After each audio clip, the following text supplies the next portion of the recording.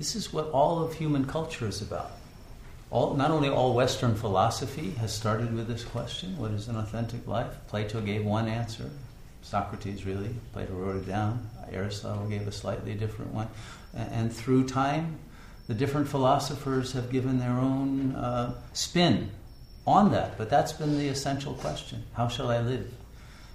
And both philosophers, religious seekers, and scientists and filmmakers. What are all these films that we've been seeing? The Matrix, for example, except the choice between the red pill of an authentic life and the blue pill of an inauthentic life, right? All of culture, whether at the popular level or at the high cultural level, are always asking this question.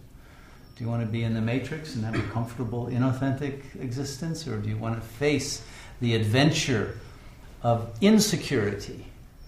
Alan Watts wrote a book called The Wisdom of Insecurity, a very great book. It was very motivating in the 60s.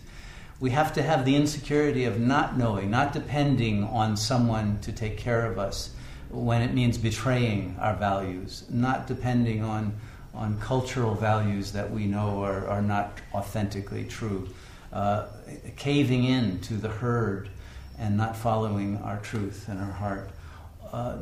If you don't lead that authentic existence, you're lost, and you will kill yourself. You'll die from a broken heart that you have failed yourself.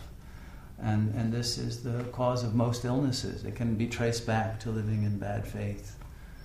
So it is a huge subject, but it is the subject of human life. And most films that you go to see will be about it in one way or another. Most novels you read are about it, because there's no other subject ultimately.